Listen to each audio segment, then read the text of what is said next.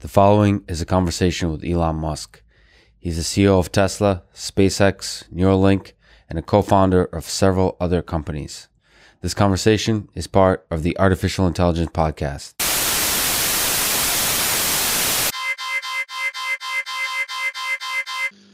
Hi all, I welcome you to the Building Culture podcast where I invite incredibly smart people who build things. Whether they be engineers, entrepreneurs, programmers, hobbyists or researchers, it does not matter. As long as you're someone who loves to build things, I'll find you and podcast you.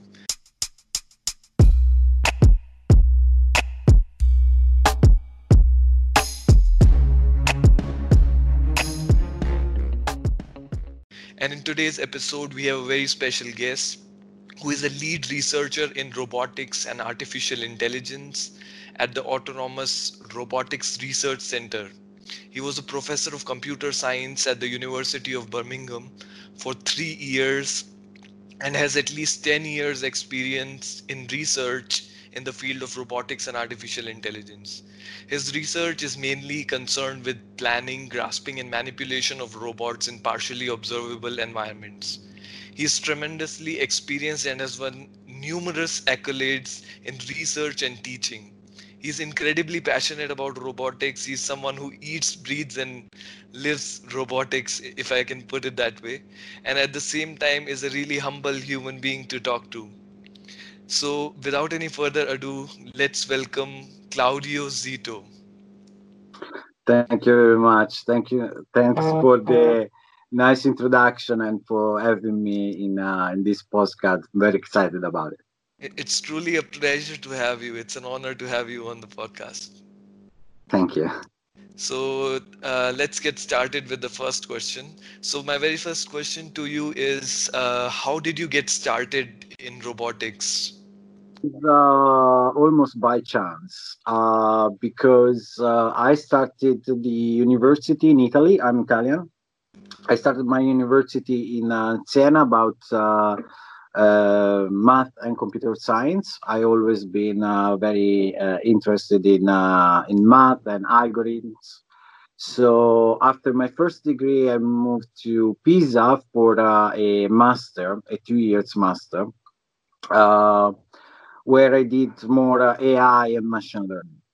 And during this period, I was awarded a scholarship to go to Japan for a 1 year internship in a company.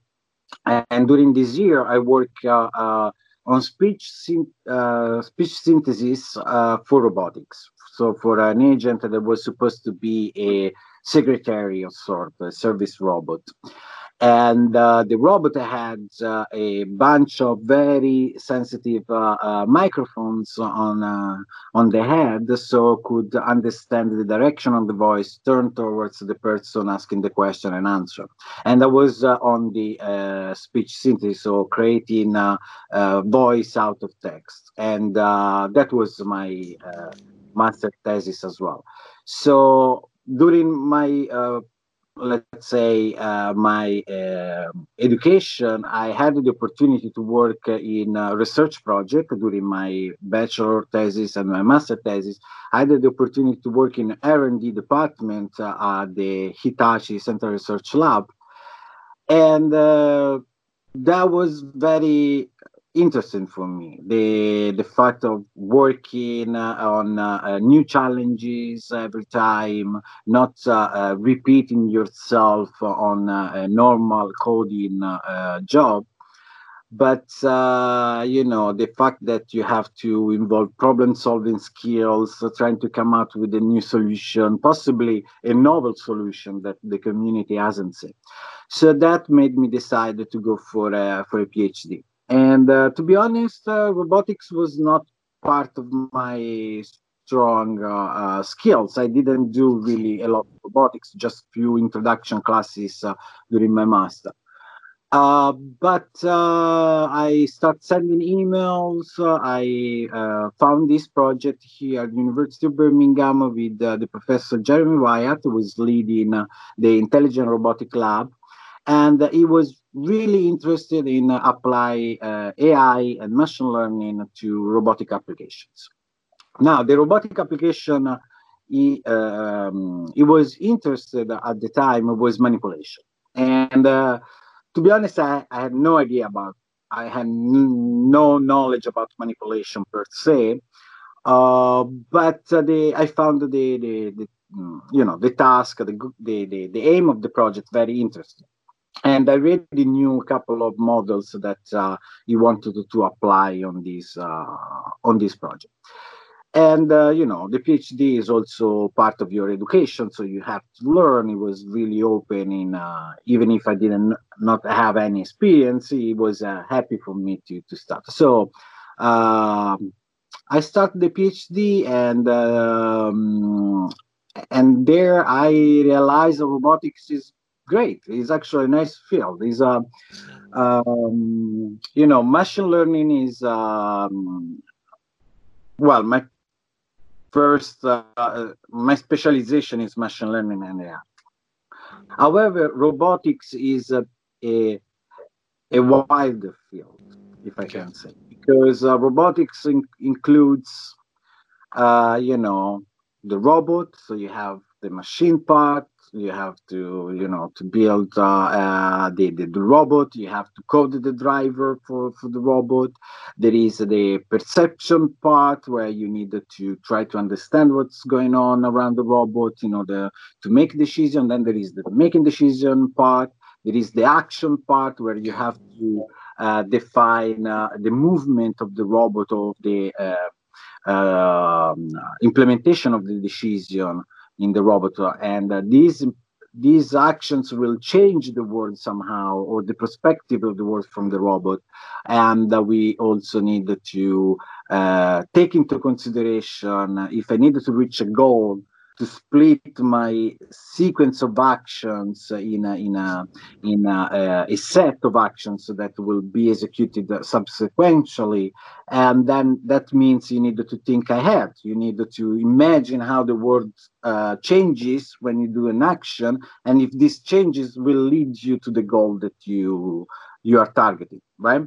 So for me, for my personality, I'm a guy that tends to get bored very easily. So if I do the same job over and over, get frustrating. Robotics allows me to move from one side to another. Like you're not an expert in all of these fields, right? But you need to know a bit of everything. And when you are a PhD student, so you are basically the last wheel of the of the team. You need to do everything mostly by yourself, right? So you jump to stay in the lab, writing code, testing the code for the controller, and then you move to your office, reading papers, developing mathematical models, and then implementing a high-level code for making decision, and then go back to the robot, testing again. So there is a lot of moving around and different kind of jobs that are combined, and I like that, because it gives me the opportunity to go back to the lab with the happy to be in the lab after 3 weeks, a month you get sick of staying in the lab, but that's time where you have actually to move back to the office or whatever to do something else. And it's also nice that you build something and you see the robot doing things. So it's when it works, it's really exciting. Unfortunately, not always works, but Yeah. So essentially, you started your career mostly focused on machine learning aspect of it, but then you kind of discovered robotics accidentally, and you got the chance to apply machine learning and artificial intelligence algorithms to robotics, to move into the direction of autonomous robotics essentially. And so is it safe to say that the diversity of different fields that are existing in robotics is what excites you about robotics, because there are so many different areas that you can focus on, so you never get bored, as you mentioned. yes, that's correct. Okay, so also you have plenty of experience as a robotics researcher after you found it as your primary interest. So how have you evolved as a robotics researcher over the past several years, over the last decade, for instance? Well, the thing is, now is a very interesting time for robotics because there is a lot of interest on moving the robots outside the industry. This, we call it a structure environment where the robot is Yeah, has some specific tasks that can be programmable, and the robot executes almost blindly a lot of actions in a particular order, but they are very precise in doing these particular actions, right? So it's actually faster than humans, but there is no cognitive part. They do not need to process a lot of yeah, data in order to accomplish those particular tasks. Now the computational power and the model the community has developed over the last 20 years have managed to move these robots outside the industry and in environments that are less structured. Okay, and here it comes the partially observable yeah, environment or the uncertainty when you need to not everything is in the position that you can establish. Things are moving, things are uncertain because there is noise in your sensor and stuff like that. So there is an inference process, right? Trying to figure out what is what and where is the target, and yeah, decide what kind of actions in a safety manner, because ideally you work around humans, right? So yeah, that's the goal. And so it's obviously a moment where there are a lot of money and interest on robotic research. So that means that I have a job, and okay, also means that there are a lot of clever people around that are working in this field. And the other thing is that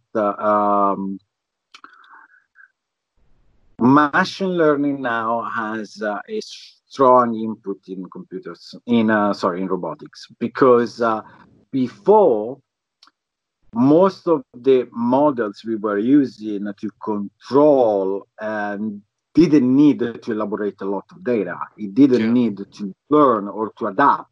They needed to be safe, to be predictable. They needed to be accurate. And that particular models or theory behind that, it's very well established and known, and people has worked on that um, since last century, beginning of last century.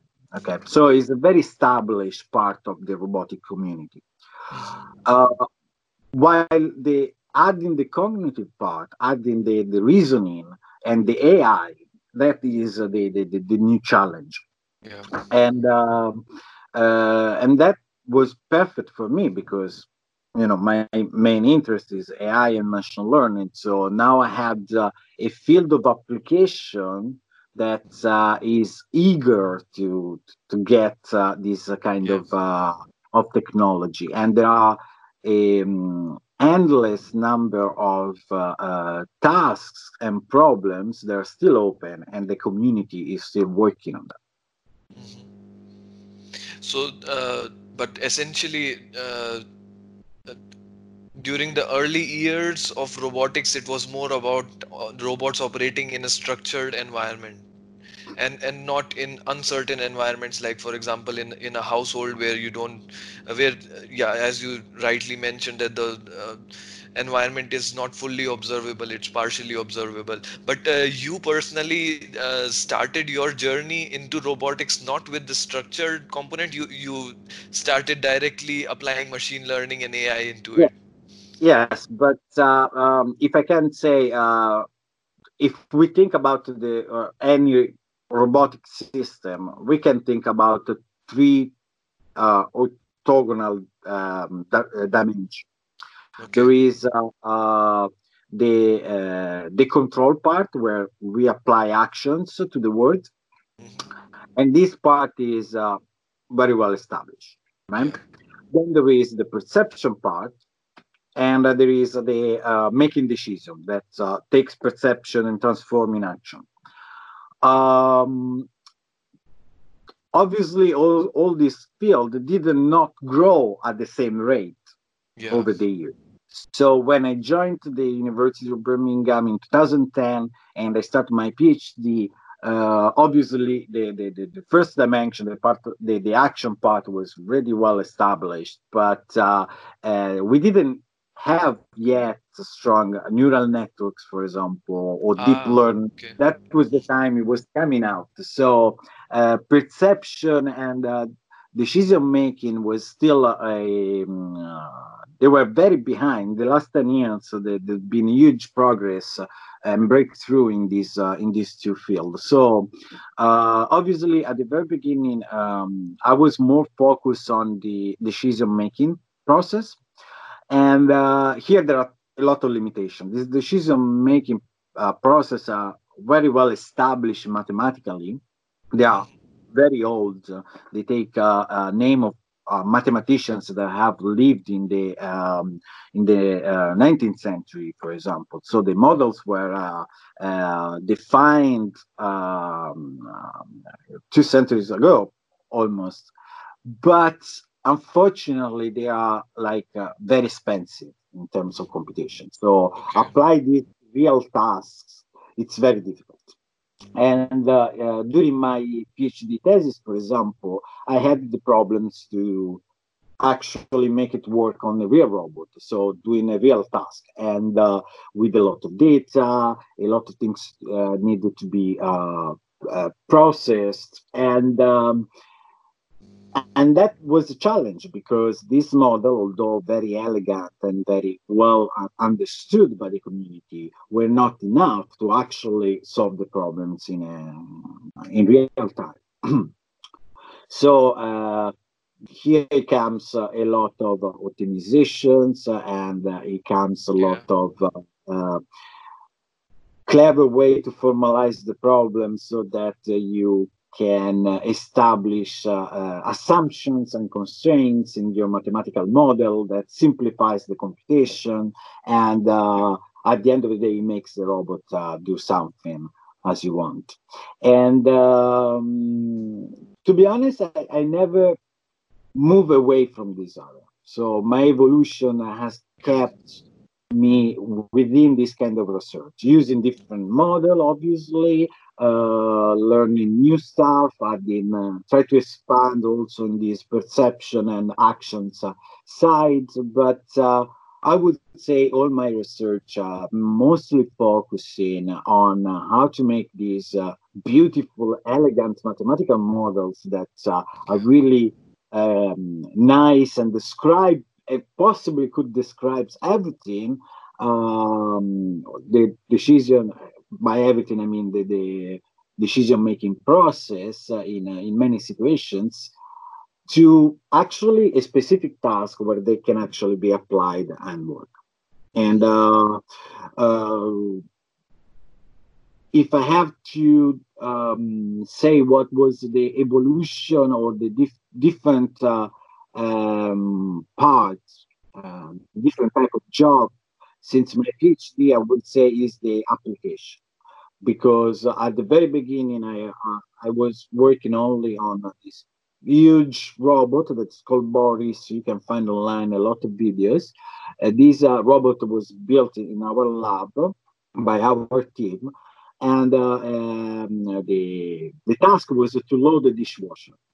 Okay, Okay. so you have a dishwasher rack, you have objects, you have to grasp objects and place it there. And it was a bimanual robot, so it was able to grasp an object, pass it to the other hand, and place it on the Okay. dishwasher, which is a very challenging problem and very interesting from the research point of view. Uh, After that, and that was an autonomous, entity that was able to do this task without the supervision or any input from the user. Then I moved towards different challenges, like, for example, control of prosthetic arms, or well, one project was a robot drummer that was able to perceive audio and be able to replicate patterns Okay. of drumming. Uh, I also work on teleoperation manipulator, so teleoperated manipulator, where, for example, industry like the nuclear industry that have to dispose of waste, nuclear waste, their setup, the state-of-the-art setup, the one that you can find in active industries, it's very frustrating for the operator because you need to teleoperate the robot using two joystick. They control each joint at the time, and the robot is behind a 5 meter wall to protect the user from radiation. So he sees the robot from few cameras or from a window on the wall. And it's very difficult for the operator to actually understand what's happening and to control. And you need to be an expert operator, so the learning curve is quite steep. And adding an intelligent assistant that is able to replicate some of this autonomous behavior while supervised by the operator is makes the interface for controlling this robot much easier for the operator, and you don't need a specialized operator to learn how to control because it gets more natural. And so the problems that I tackle is always the same: decision making, sometimes with the user loop. So you have to take into consideration the intention of the user. You try to detect this kind of stuff and try to make the user happy, combine it with autonomous models. But the evolution was mostly on the type of applications. And as I said before, robotics is a huge field with a lot of interesting challenges in different industry or applications, and my model can be applied almost to all these problems, because at the end of the day, the robot needs to take a decision, he needs to act on them. Yeah. So you have so your primary field is related to perception and decision making, but you have applied this. So you have applied this to various different kinds of projects, from ranging from prosthetic drum beating, if I understood that correctly, and then But and drum, there were two different projects. yeah, and the dishwasher, and then operating a robot, teleoperating a robot in a hazardous environment. So I'll go more into details about each of these projects. But first, could you also give your view of the different industries that will be affected or are being already affected by means of robotics, autonomous robotics specifically? Well, we are now in the what we call the fourth industrial revolution, where we add more cognitive reasoning into the robotics part. So it's not anymore. We don't see the robots anymore as stupid machines that are very efficient, but we are trying to distract ourselves from the robot, in the sense that we don't need to supervise the robot in every action. So because we know that there are some procedures the robot can independently employ. The industry, obviously, I would say the the car industry, because autonomous vehicles are now a huge market. There are tons of companies that are developing their own system, their own cars, developing sensors to improve the perception of these cars. They are developing also from the philosophy point of view, the general AI point of view. They are also developing a bunch of ethics rules for these cars, because these cars will move around us, autonomously, and there are a lot of issues with that. Something you learn when you get your driving license, and it also to have a model for these particular issues. And so there is a lot of research, and that is the area where I can see in the next 10, 20 years a lot of new commercial products, because we are talking about that, right? Commercial product, when you can actually the robot to people, and there is a mass production, so the cost of the robot is not that expensive. People can afford to have it. Like your Roomba vacuum cleaner, right? Is a stupid machine, but that's what it has to do, right? And it's a good help for the people, because you don't have to over your floors. It does not an incredibly efficient job, right? Because most of the time it just randomly go around for half an hour, whatever, to clean your floors. But in the long term, it basically you're sure it has cleaned the entire part. Obviously, you don't want a car that drives in the same way they move around your house, and so it needs to be much more clever.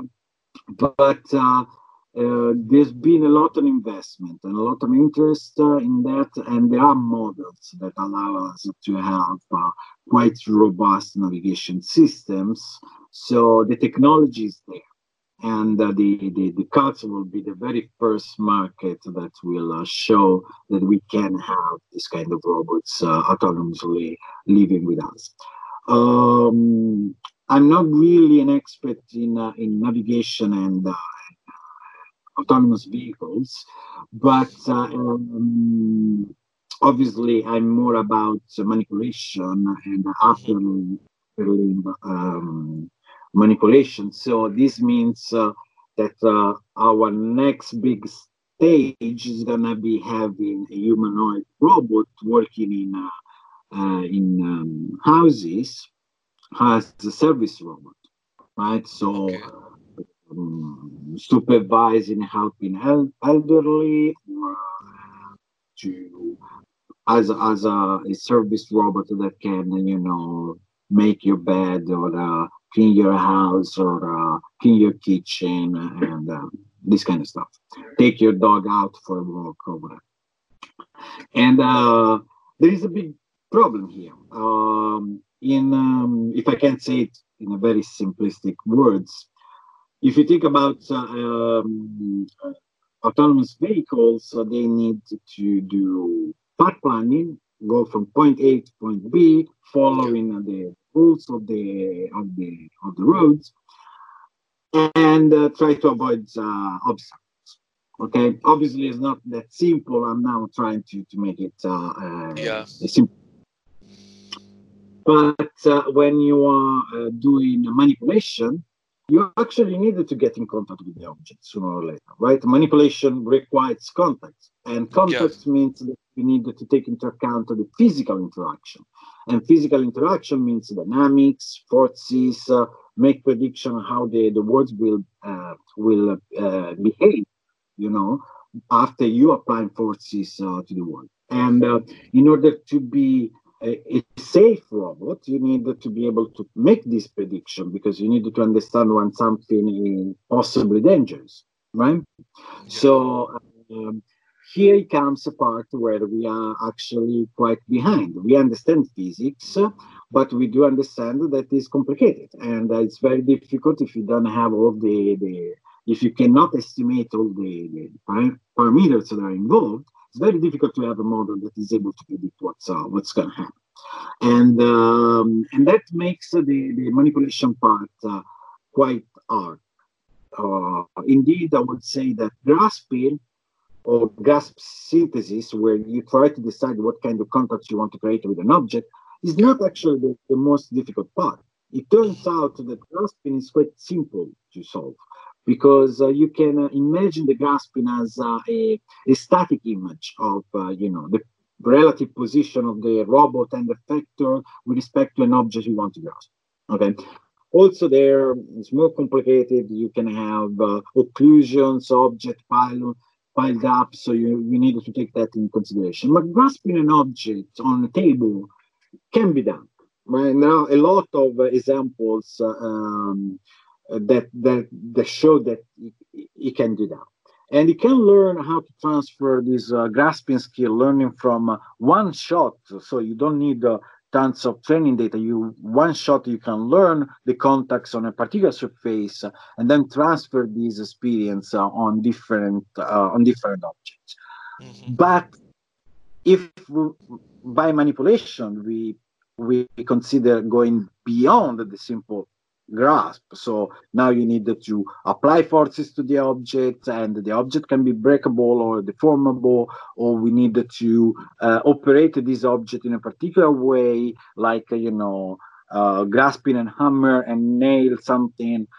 That is beyond just grasping, right? And that part of manipulation requires obviously particular design robots. For example, for arming, you need to have robots that are able to sustain the shock, right? So it needs to be kind of flexible and elastic to do these particular operations. You need to understand how the forces that are involved in the movement, the acceleration of the movement in order to accomplish the task, and so on and so forth. So it becomes a really complex task also for doing something very simple that for humans it's pretty simple. It's a basic operation, like pushing stuff around. And for that reason, manipulation is a bit behind with respect to cards. So I would say that in the next 20 years, we can imagine a world where most of the cards are automatic and they will be safe. But I don't see robots, humanoid robots working around ourselves, doing, going for grocery and this kind of stuff. That's I don't think it's going to happen in the next decade or so. Okay, so the next frontier, according to you, is dealing with the cars, so autonomous cars in general. But you talk about the hardest part for a humanoid robot would be manipulation and not grasping. So also for a humanoid robot, it probably the fact that one humanoid robot is not responsible for one specific kind of job. For example, picking an object maybe, but a variety of different kinds of tasks, and that adds to the challenge because the artificial intelligence technology that we have is currently focused on one specific kind of problem, so the narrow AI thing. And for humanoid robots to operate in homes, they need to be more general purpose. Can you also tell a bit of difference between general purpose robotics and the approach that's there behind it, and the narrow AI way of dealing with robotics?